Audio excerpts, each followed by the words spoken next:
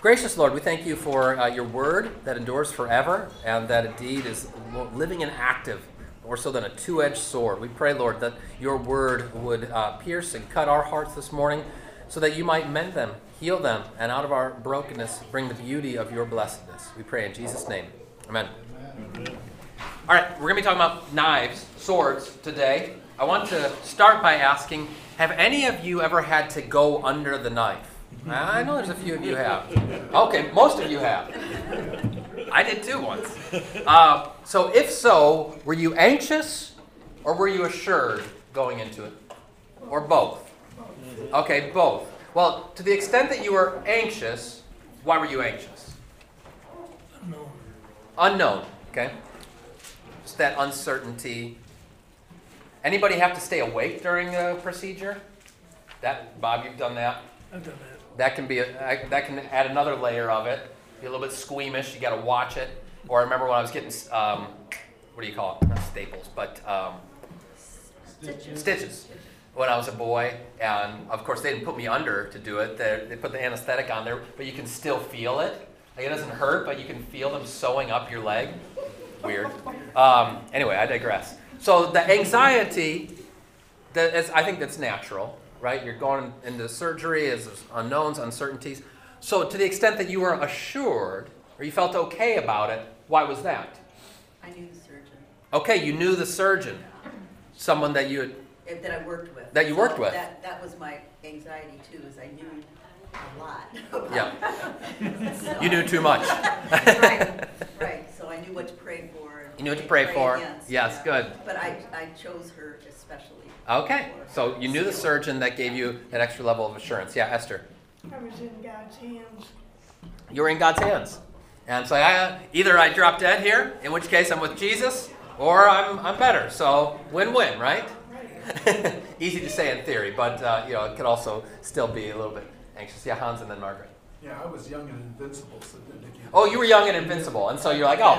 That's me too. Yeah, you too. You're like, I know it's going to be fine, because it's just always fine. Yeah, right. Yeah, Margaret. Mine was a robot, though. Yours was a robot. Did that make you more assured, more certain? I don't know. I would be a little bit hesitant about that, just as I've seen that robot trying to suck up stuff at my house, and every 5 minutes, beep, beep, beep, beep, beep, beep. I don't know if I want this guy performing surgery on me, but it worked out okay for you. Yeah. Yeah, you're here. Okay, good.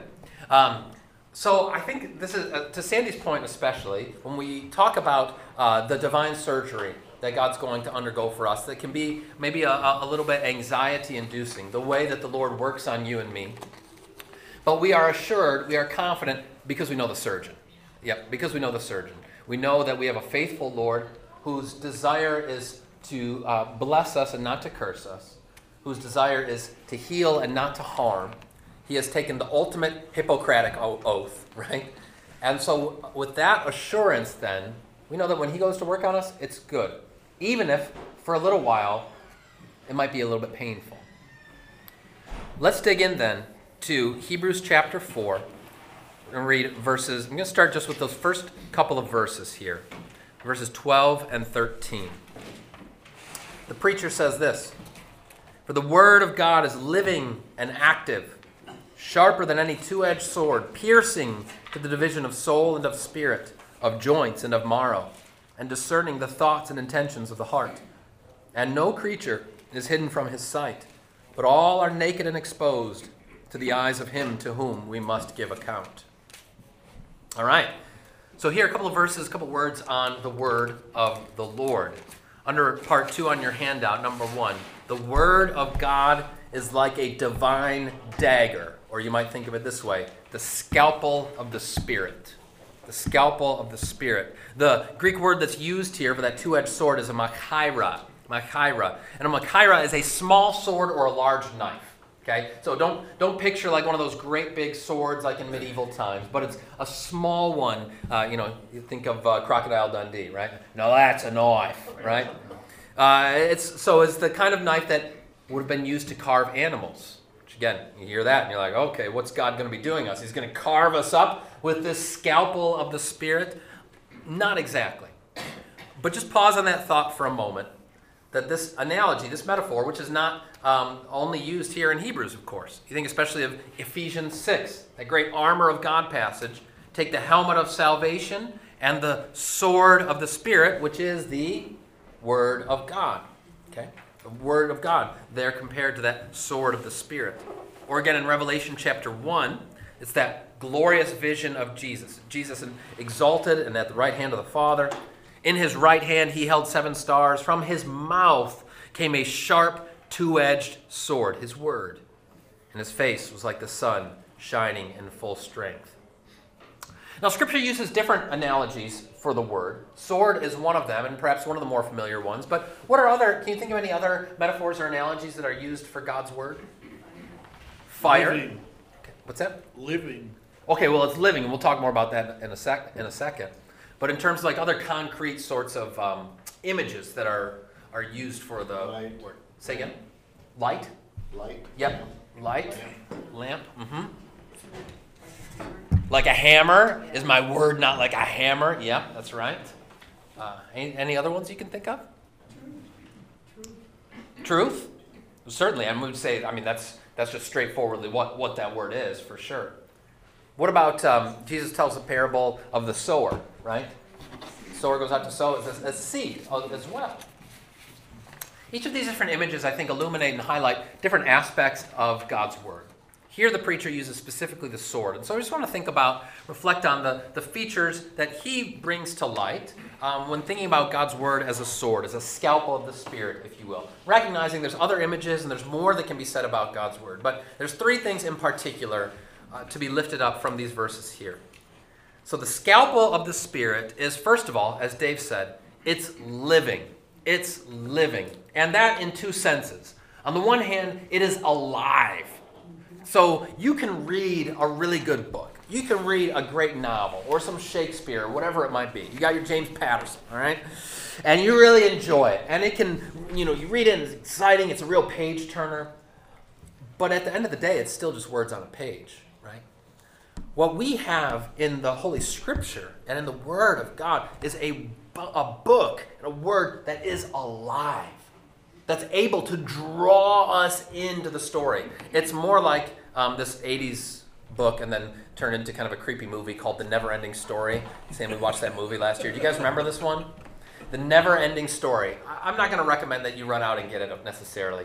But its primary kind of premise for the story is fitting with this idea because the kid's reading it, and as he is reading it, suddenly he's drawn into the world. He becomes part of the story. So it is with the Word of God. It is alive. But not only is it alive, it is also life-giving. So it's living in the sense that it gives life to you and to me. To give just one reference, which connects to another metaphor we just mentioned, 1 Peter 1, Peter says, "You've been born again, not of perishable seed, but of imperishable, through the living and abiding Word of God." So that Word is alive, and that Word is life-giving. Just think about that in your life, that when those times when you might be dragging, feeling low, but just to have a word of Scripture can just vivify you, can't it? Even if you just hear it or come across it. You might see a word on a billboard or something like that. And just right away, that Scripture is able to breathe life into us. That's the Word of God. But not only is it living, he also says it's active or it's effective. Just to say it's infallible. Fancy word that means it does as God pleases. It does as God pleases. When God sends forth his word, it gets the job done. This connects to another image that's used in Isaiah 55, where it describes God's word as what? Sandy, you're nodding your head. Put you on the spot, sorry. Yeah, I was just thinking it doesn't return. Well, exactly. I mean, It's like the rain and the snow that come down from heaven, right? The rain, which will soon be snow, I'm told, next weekend. We'll see. I'm not so sure it doesn't return void, but no, we look forward to that. And it accomplishes that for which it's sent. So Isaiah 55:11, "So shall my word be that goes out from my mouth. It shall not return to me empty, but it shall accomplish that which I purpose, and shall succeed in the thing for which I sent it." No, Sandy and I are we're right on the same wavelength. I know you did. But this Bob can attest to this too. This is the verse that every preacher hangs his hat on. Because at the end of the day, what matters is not my words, but God's word, right? And that always accomplishes it. It's what all of us, insofar as we are neighborhood ambassadors, as we are witnesses of the King, it doesn't depend on our persuasiveness, on our eloquence. It depends on the power of the Word of God. It is active, it's effective, it gets the job done. Get it done. What God does with His Word. Yeah, George. The attitudes that you talked Yeah. about this morning, I mean, that's something you can live by. Absolutely. The Beatitudes. You read the Beatitudes, and this is the kind of thing that, wiseacres might say, more wiseacre than me, say, Jesus says something like that, and you're like, if this guy isn't the Son of God, then he should be,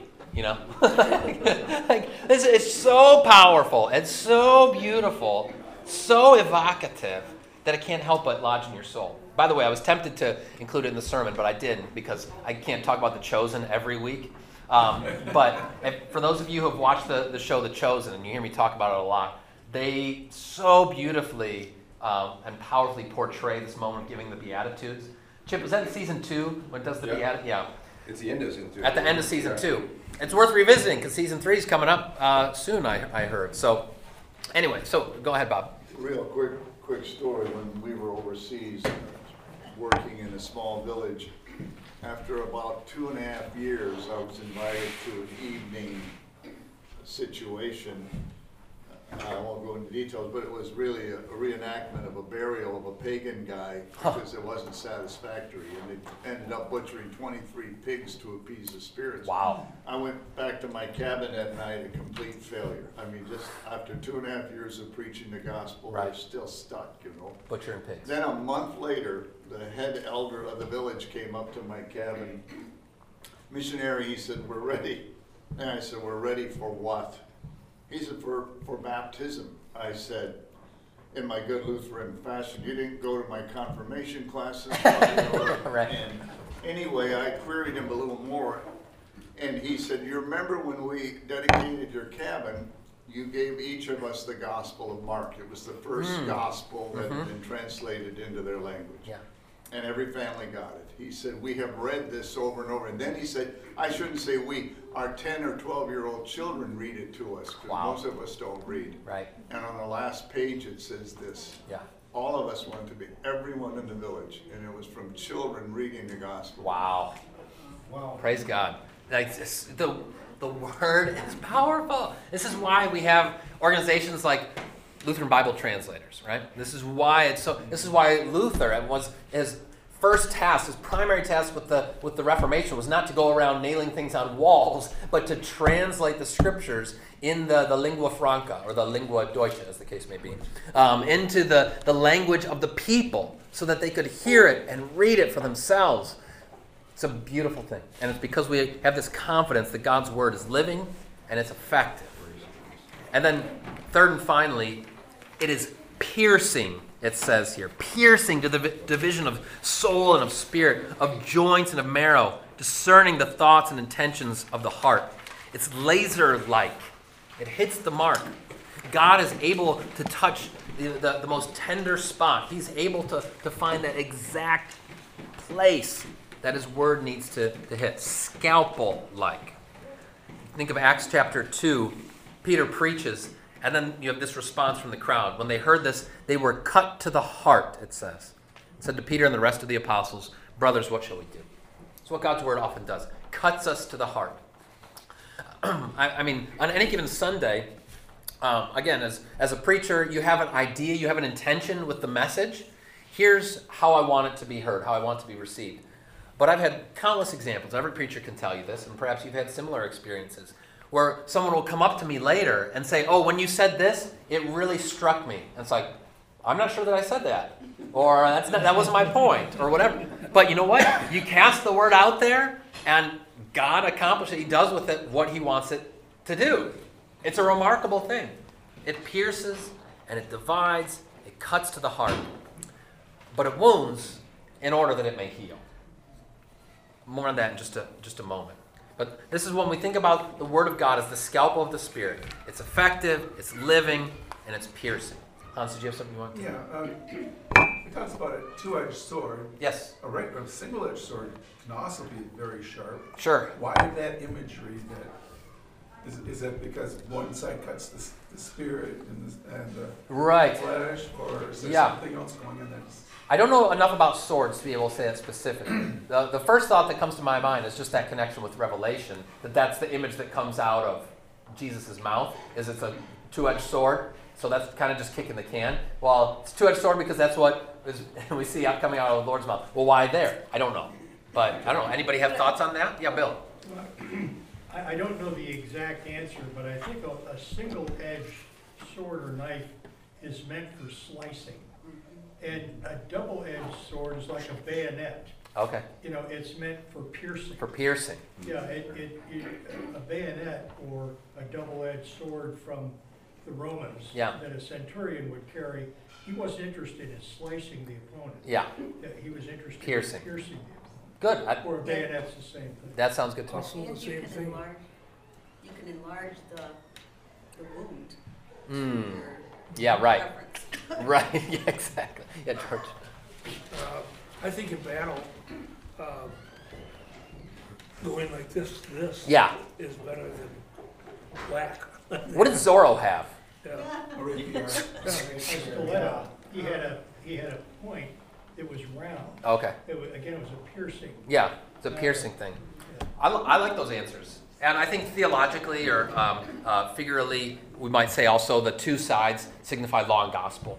You know, so that God's word has those two ways, like was that last week, Reformation Day, we talked about that. His word works both in law and in gospel, both to convict and to console. So there's different ways, I think, to look at that. Good question.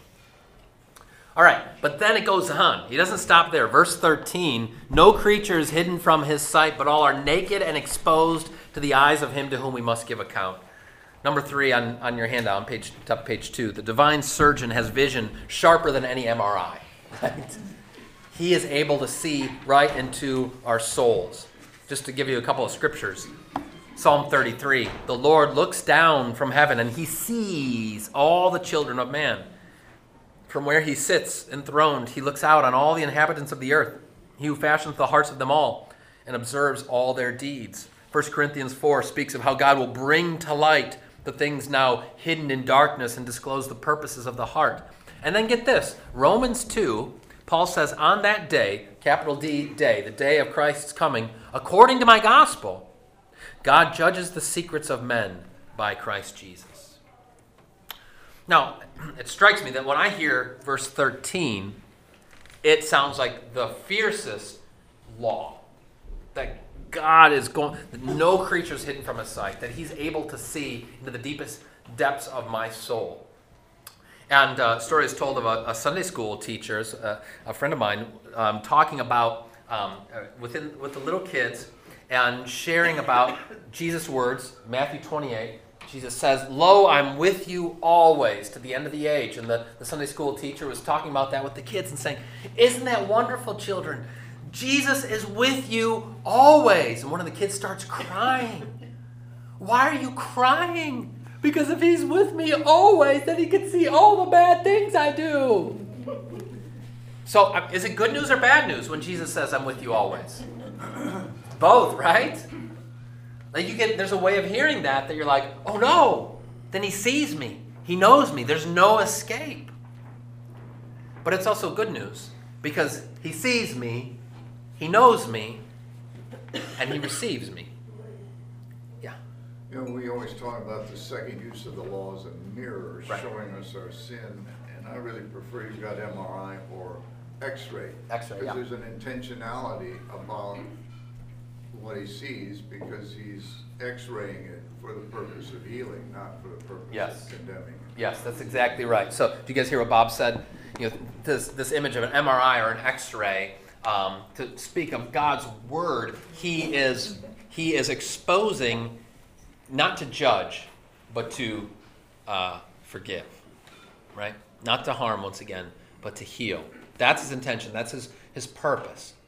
And so, to hear this word of law, frankly, no creature is hidden from his sight, but all are naked and exposed to the eyes of him to whom we must give account. We have to recognize It's not the sort of thing that, okay, then God's just going to leave us out hanging. But it's precisely to bring us back to Jesus, so that in those broken places, he can mend them up, forgive them, and make them whole again. Right? This is the way that God works. And I think when we think about this, our Lord with his scalpel of the Spirit connects with this image of Jesus as the great physician. And I say number 4 here, under the watchful care of the great physician, we are in good hands. That's the bottom line here. Under the watchful care of the great physician, we are in good hands. Because you know your surgeon, you can be assured. You needn't be anxious under his care. And T.S. Eliot, in his poem East Coker, I think he's playing on this theme. Listen to these words. Got it there on your handout for you. He says, "The wounded surgeon plies the steel that questions the distempered part. Beneath the bleeding hands we feel the sharp compassion of the healer's art, resolving the enigma of the fever chart." Underline that phrase, sharp compassion. That's what that word of God can feel like, right? That two-edged sword. It's a sharp compassion. He goes on and says, "Our only health is the disease, if we obey the dying nurse, whose constant care is not to please, but to remind us of our and Adam's curse, and that to be restored, our sickness must grow worse." I think by the dying nurse, he's talking about priests, pastors, those who are administering the word, that we ourselves are, as Henry Nouwen said, wounded healers, right? But that our prognosis or our prescription is to remind God's people of our and Adam's curse. And if we're going to be restored, the sickness must grow worse. In other words, you have to recognize, Jesus says, "I have not come for those who are well, but for those who are sick." Yeah, Andrew. Could he also be talking about Satan, In what way? Say more. reminding us of Adam's curse that we are born to die? Okay, so yeah, that's another way of looking at it. That this is what Satan wants to do. To the contrary, that he's the dying nurse whose constant care is to remind us of our and Adam's curse. Okay, there's a way of reading it that way. It's T.S. Eliot, it's not scripture, so I'm open to all sorts of interpretations. But get this last paragraph, next page, last stanza. "The dripping blood our only drink, the bloody flesh our only food, in spite of which we like to think that we are sound, substantial flesh and blood.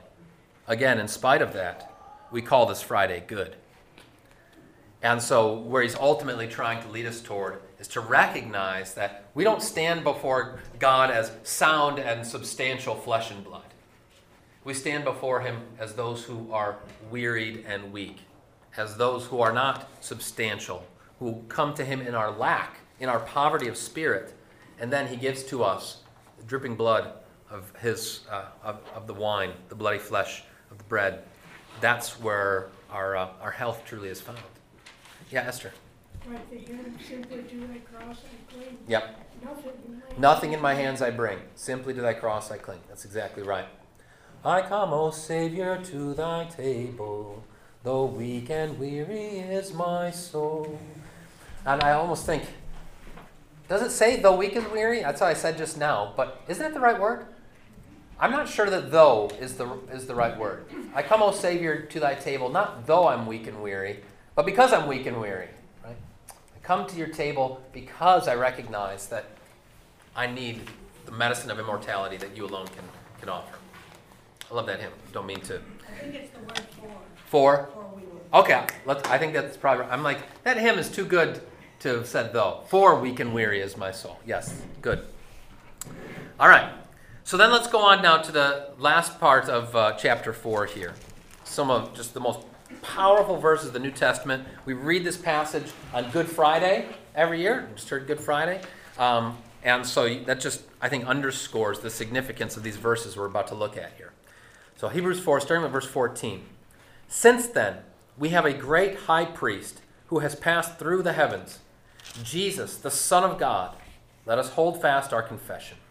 For we do not have a high priest who's unable to sympathize with our weaknesses, but one who, in every respect, has been tempted as we are, yet without sin. Let us then, with confidence, draw near to the throne of grace, that we may receive mercy and find grace to help in time of need." Now, these verses are actually a little bit of a transitional moment for the preacher, as now he's kind of introducing and anticipating where the next 5 or so chapters of Hebrews are going to go, where he's really going to unpack this idea of Jesus as our high priest. And he's going to delve deep into the Old Testament, to Leviticus in particular, but in other scriptures as well, to Melchizedek and all of these different things. But as he prepares to enter into that next stage of the sermon, that we have this book as this book of Hebrews, he's kind of introducing it in this really powerful, potent few verses here. And the upshot of these verses is basically, why can we, as followers of Jesus, as his disciples, why can we pray boldly? Why can we pray boldly, confidently coming before the throne of grace? He gives to us no less than 3 reasons why we can pray boldly. First of all, under part 3 on your handout, we can pray boldly because Jesus, our great high priest, is ascended and at the right hand of the Father. This is what it means when it says we have a great high priest who has passed through the heavens, Jesus, the Son of God. Now again, he's going to develop in great detail the contrast with your earthly high priests who were passing into the tabernacle. If they were unlucky, they were passing out and needed to be dragged out. But Jesus has passed through and into the heavens. He's ascended and at the right hand of God.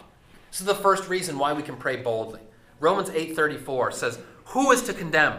Christ Jesus is the one who died. More than that, who was raised, who is at the right hand of God, who indeed is interceding for us." This is why we can pray boldly, because Jesus is there. He has the Father's ear.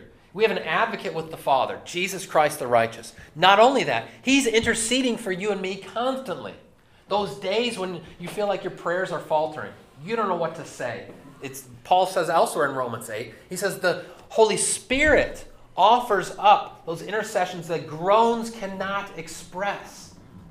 This is why we can come before God boldly, because we know we don't have to have it all figured out when we're praying to him. You don't have to say just the right words, and you certainly don't have to say it in some King James English. "Oh, thou great God, I have beseeched thee with thee." I always have to remind the kids. The kids seem to do this kind of intuitively, like, "Okay, Lord, we must thou." We never talk like that. You don't have to pray like that. John Kleinig, wonderful John Kleinig, he says that prayer, that God gives to us like a prayer spell checker, okay? But it's like a prayer checker. Because you come before the Lord and just like spell checker says, "Oh, you said this. Are you sure you didn't mean this?" Right? Corrects those misspelled words.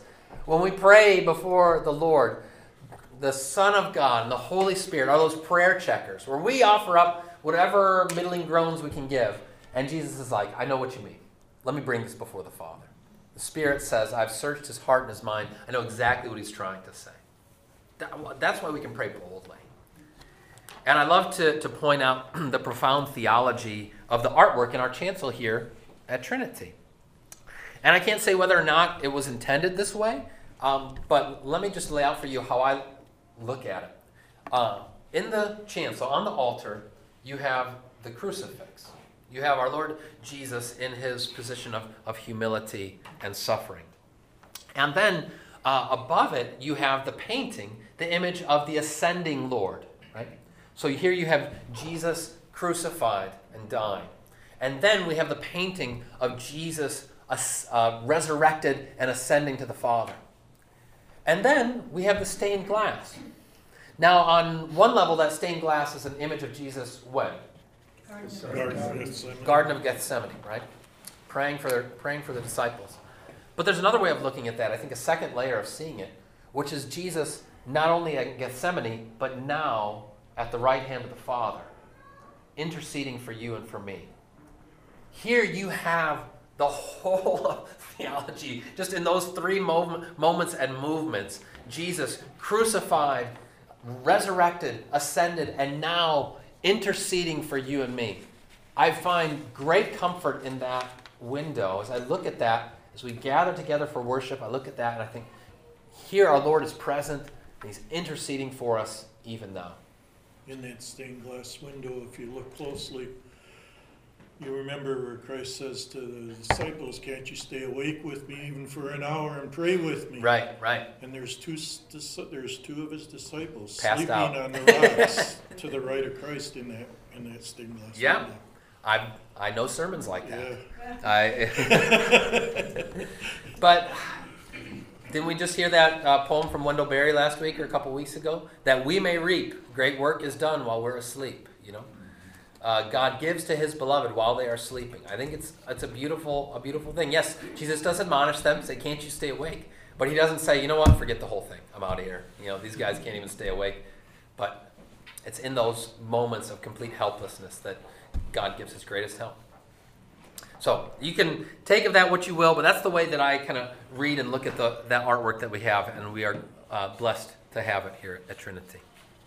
Second reason why we can pray boldly. We can pray boldly because Jesus, our sympathetic Savior, is just like us. So it says in verse 15, "We don't have a high priest who's unable to sympathize with our weaknesses, but one who in every respect has been tempted as we are." So the word there, the Greek word is sympatheo, okay, which literally means to suffer with. To suffer with. So if you sympathize with somebody, you suffer with them. So Jesus has done for us. He was tempted in every way. Now we see that most emblematically and paradigmatically in his temptation by the devil, right? Jesus was led up by the Spirit into the wilderness to be tempted by the devil. Was that the last time that he was tempted, though? By no means. And actually, that passage ends with, I can't remember if it does in Matthew, but in Luke, it says, "Then the devil left until there was an opportune time." Now, it's interesting, biblical scholars will point out that perhaps it's specifically referring to when he's on the cross. Because what's the word that Satan is hurling at Jesus over and over again? A powerful, potent little two-letter word, one that's able to really get at him. Remember what that little two-letter word is? If. If you are the Son of God, turn these stones into bread. If you are the Son of God, throw yourself down. And then when Jesus is on the cross and all of the religious leaders, the passersby are coming by, what are they hurling at him? If you're the Son of God, come down. If you are the Son of God, come down from the cross. That little word "if" is the temptation that our Lord Jesus lived with, because he has to wonder that most essential question and doubt: is God for me? Is the Father with me? It's the same question in a sense that Satan, the serpent, needled Adam and Eve with in the garden. Did God really say? You sure that you can trust him? Is he going to have your back? Do you know that there isn't going to be medical malpractice by this divine surgeon? Can you be sure of it? That's still Satan's primary method, causing us to doubt and to question the goodness of our God. If. But Jesus endured those temptations and underwent all of that for you and me, so that he is a sympathetic Savior. He suffers with us. He knows what that's like. He's been there. Isaiah 53, we cited this a few weeks ago, but it says, "He was despised and rejected by men, a man of sorrows and acquainted with grief." Remember I told you the Hebrew word there? Anybody remember what it was? Yada, right? The yada is a knowledge. It's not just a head knowledge, but it's this experiential knowledge. It says in the same word in the scriptures that Adam knew his wife. Okay? He didn't just know her in his mind, right? It's that knowing that's that deep and it's holistic. So Jesus knew grief for you and for me. And as one from whom men hide their faces, he was despised, and we esteemed him not. We can pray boldly to our Lord because he's been there. Like that old saying, walk a mile in somebody's shoes. He's been there. He is there for you and me. I find that to be a great source of comfort. Yeah, Bob? That last "if" you talked about, it seems to me at that moment Satan understood what was going down. He needed him to get off the cross. He needed him to get off the cross. So at that point, our Lord Jesus chose to stay. Yeah. Which is more than just suffering by accident. Yes. He willingly stayed there. If I want to, I can call down legions of angels. But that's an interesting thought that now all of a sudden Satan has realized, oh, wait a second. This was not the. I this walked is my right into undoing. it. This Yeah. is my undoing. This is my undoing. Yeah. Hans, did you want to answer? Yeah, I think that you mixing two of the temptation of out in the wilderness Mm-hmm. and many of the other temptations. I think the temptations in the wilderness were almost God level temptation. It's like, you feed those people, Right. and the kingdom's yours. Right. Or get up and do a miraculous sign, float down into the middle of the temple court, and Yep. then all those people are going to worship you forever. And Yep, exactly. those are, and going to give glory to God. Yep. And it's like, I think it's the other temptations that he kept coming out, like when they tried making you king. Well, and all of the, what's a recurring theme with all of those is make a shortcut, right? Yeah. You can carry out your Jesus goal without your Jesus ways. Okay? But I say it a lot. Jesus is not only the truth and the life, he's also the way. You can't have Jesus ends without Jesus ways, right? Jesus knows there's not going to be a shortcut here. I'm not going to just magically wave the wand and become king. It has to go through suffering. It has to go through death. I think that's a lesson for us as the body of believers to recognize this continues to be how Jesus operates in the world. Not through strength, but through weakness. Not through grasping for power, but by giving it away. That's the pattern of our Savior. The temptation of the evil one is constantly, maybe there's some shortcut to the kingdom. Well, we must enter the kingdom through tribulations, it says Acts 14. So why can we pray boldly? First of all, because Jesus is ascended at the right hand. Secondly, because Jesus is just like us. And then thirdly, because Jesus is not like us. He's both of those things, right? He's just like us, fully man, but he's not like us. He's fully God. He is, as it says here, yet without sin. He's been tempted in every respect as we are, and yet without sin. Jesus' rhetorical question to the religious leaders, which one of you convicts me of sin? And the assumed answer is, none of you, right? They can't. If I tell the truth, why do you not believe me? Or again, 2 Corinthians 5, for our sake he made him to be sin who knew no sin, so that in him we might become the righteousness of God. So Jesus becomes that sin offering, though he himself did not know sin. He is fully man, but he is also fully God. And the image that I always think of in my mind of why this really matters, as I go back to the American movie classic, The Princess Bride. And that scene when they're in the forest and there's the quicksand, right? And if we're both in the quicksand, if all you have is a sympathetic Savior, and Jesus is like, oh, you're in the quicksand, I'm in the quicksand with you. And you're like, well, misery loves company, but I'm not sure that's really helping me, right? When you're in the quicksand, what do you need? You need line. You need somebody who's on solid ground, right? You need somebody who's not in that sand with you, who is on that firm ground, who's above you, who's able to pull you out, right? And so, yes, we have a sympathetic Savior. He knows what it is for you and me to be in that place where we are. When I was sinking down, sinking down, sinking down. But what wondrous love is this? God is also able then to reach down and to pull you and me out. So we can pray boldly to Jesus, and this is one of the critiques against that notion of praying to saints. A saint is just a fellow guy in the quicksand with you, right? Well, it makes no sense. We pray to the Savior because he's the one who actually can do something about it. Yeah, Chip. In an effort to extend this metaphor way more than it should. I'd love to do that. Doesn't Jesus jump in the quicksand with us?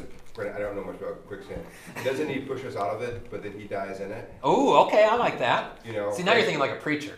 Right? Yes. I mean, so he has to die. Yeah. Someone's got to die for those sins. Yeah. So he takes our place and pushes us out of it. So we have one of the recurring books at our reading time in my household is what's it called? Sam and Dave. The story of Sam and Dave. Sam and Dave dig a hole? Sam and Dave dig a hole, that's what it's called. And Sam and Dave dig this hole, and they are sinking down. They're going lower and lower and lower. They're looking for something stupendous or something fantastic. And the story's hilarious because they keep just missing a diamond, and the diamond keeps getting bigger and bigger and bigger, and they keep, like right before they hit it, they're like, no, let's go this way.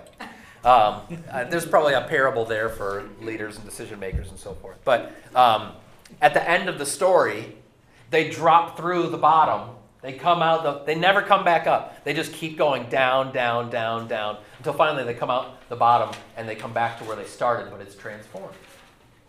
And this is kind of what you're saying, Chip, is that Jesus doesn't just stay out of the quicksand. He goes down, he goes all the way down, and then comes out on the other side and is able to lift us up. So, yeah, I think that's good. Yeah, Carla. That phrase from Corinthians, he made him to be sin. Yeah. He became sin, He absorbed it, exactly.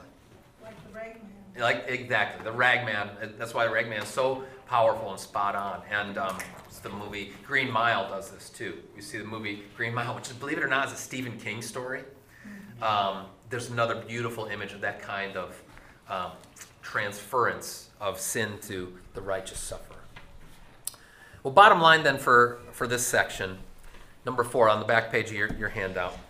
Our prayers are limited by our imagination, not by his generosity.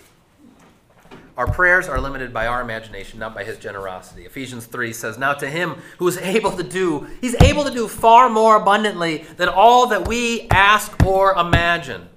According to the power at work within us, to him be glory in the church and in Christ Jesus throughout all generations, forever and ever. Amen to that, right?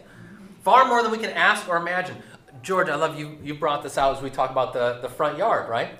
And how we want to use the front yard. And George has been good on our task force and said at the voters meeting as well. Like, don't come to it, that project or anything that we do at church with a mindset of like, well, woe is us, we've just got a little bit, all we've got are 5 loaves and 2 fishes. How did that work out before, right? We tend to have that sort of mindset of scarcity. Scarcity is not a word for the kingdom of God. Abundance is. We come to the Lord with our middling efforts and resources, and he's like, yep, I can work with that. Give me whatever you got. He's able to do far more abundantly than we ask or imagine. That's a powerful, beautiful thing. I want to share that anecdote. I've told it many times, and I'll continue to do so. From the stories told about Alexander the Great, probably apocryphal, but it doesn't matter.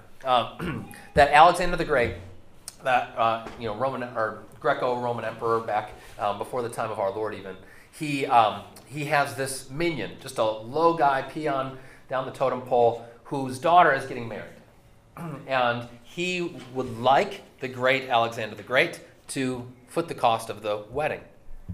But this guy, he's not bashful. He has in mind that he wants to do an all-out thing. It's his only daughter. He wants it to be a huge party celebration. So he comes to the treasurer, Alexander's treasurer, and he says to him, yes, sir, I would like the good Alexander to cover the costs of my daughter's wedding. I've served you faithfully for many years in the empire, and I'm wondering if the emperor could pay for this celebration. And the treasurer says, well, how much do you need? And the father of the bride tells him, and the treasurer is just totally flabbergasted and taken aback. Says, it's ridiculous. You can't do it. There's no way. There's no way. You're going to get you and me killed if I ask Alexander for what you're asking for this party. And the man says, please ask him. Please ask him. I've served you faithfully. Please just go before him and bring this. So with fear and trepidation, the treasurer goes before the great Alexander and offers up this request. O thou great emperor, I'm so sorry to bring this to you. But this little peon, this man that you send one of the form cards each year on Christmas, one of these guys, his wife, or his daughter is getting married, and he's asking for help for the wedding. Well, how much does he want? Alexander says. The treasurer tells him. And he says, I know, it's crazy. I'm sorry. Please don't get mad at me. Do what you got to do to him. Don't get mad at me. And Alexander's quiet for a minute, and he says, give it to him. The treasurer says, what? Sure, sir, are you sure this is an exorbitant amount? This is ridiculous. Are you sure? Alexander says, don't you see how this man honors me? He truly believes that I am both wealthy and generous. Give it to him.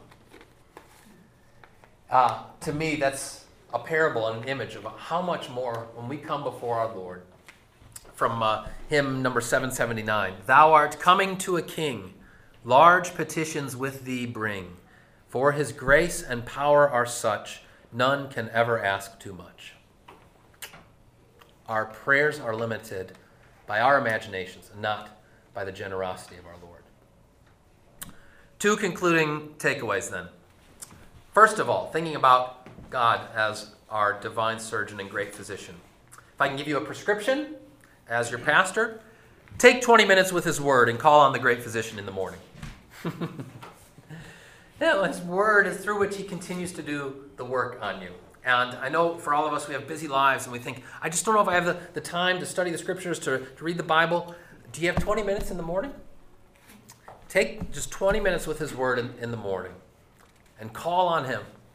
Pray to him. Even if it's just that simple prayer, Lord, I don't know what I'm going to do today. I don't know what I'm going on. Offer prayers for neighbors, for friends, for family, those whom he has put in your sphere of influence.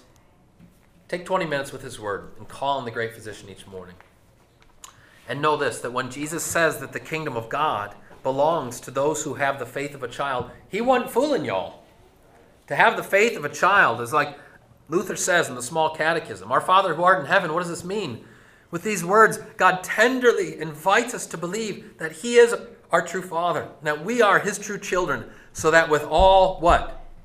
Boldness and confidence. Say boldness and confidence. Boldness and confidence. We may ask him as dear children ask their dear Father. And how do they do it? Pastor Power. With pastor power. Pastor power. And know this, he wants to be pestered because he is both wealthy and generous. Amen? All right. Thanks, guys. We will continue with Hebrews 5 next week.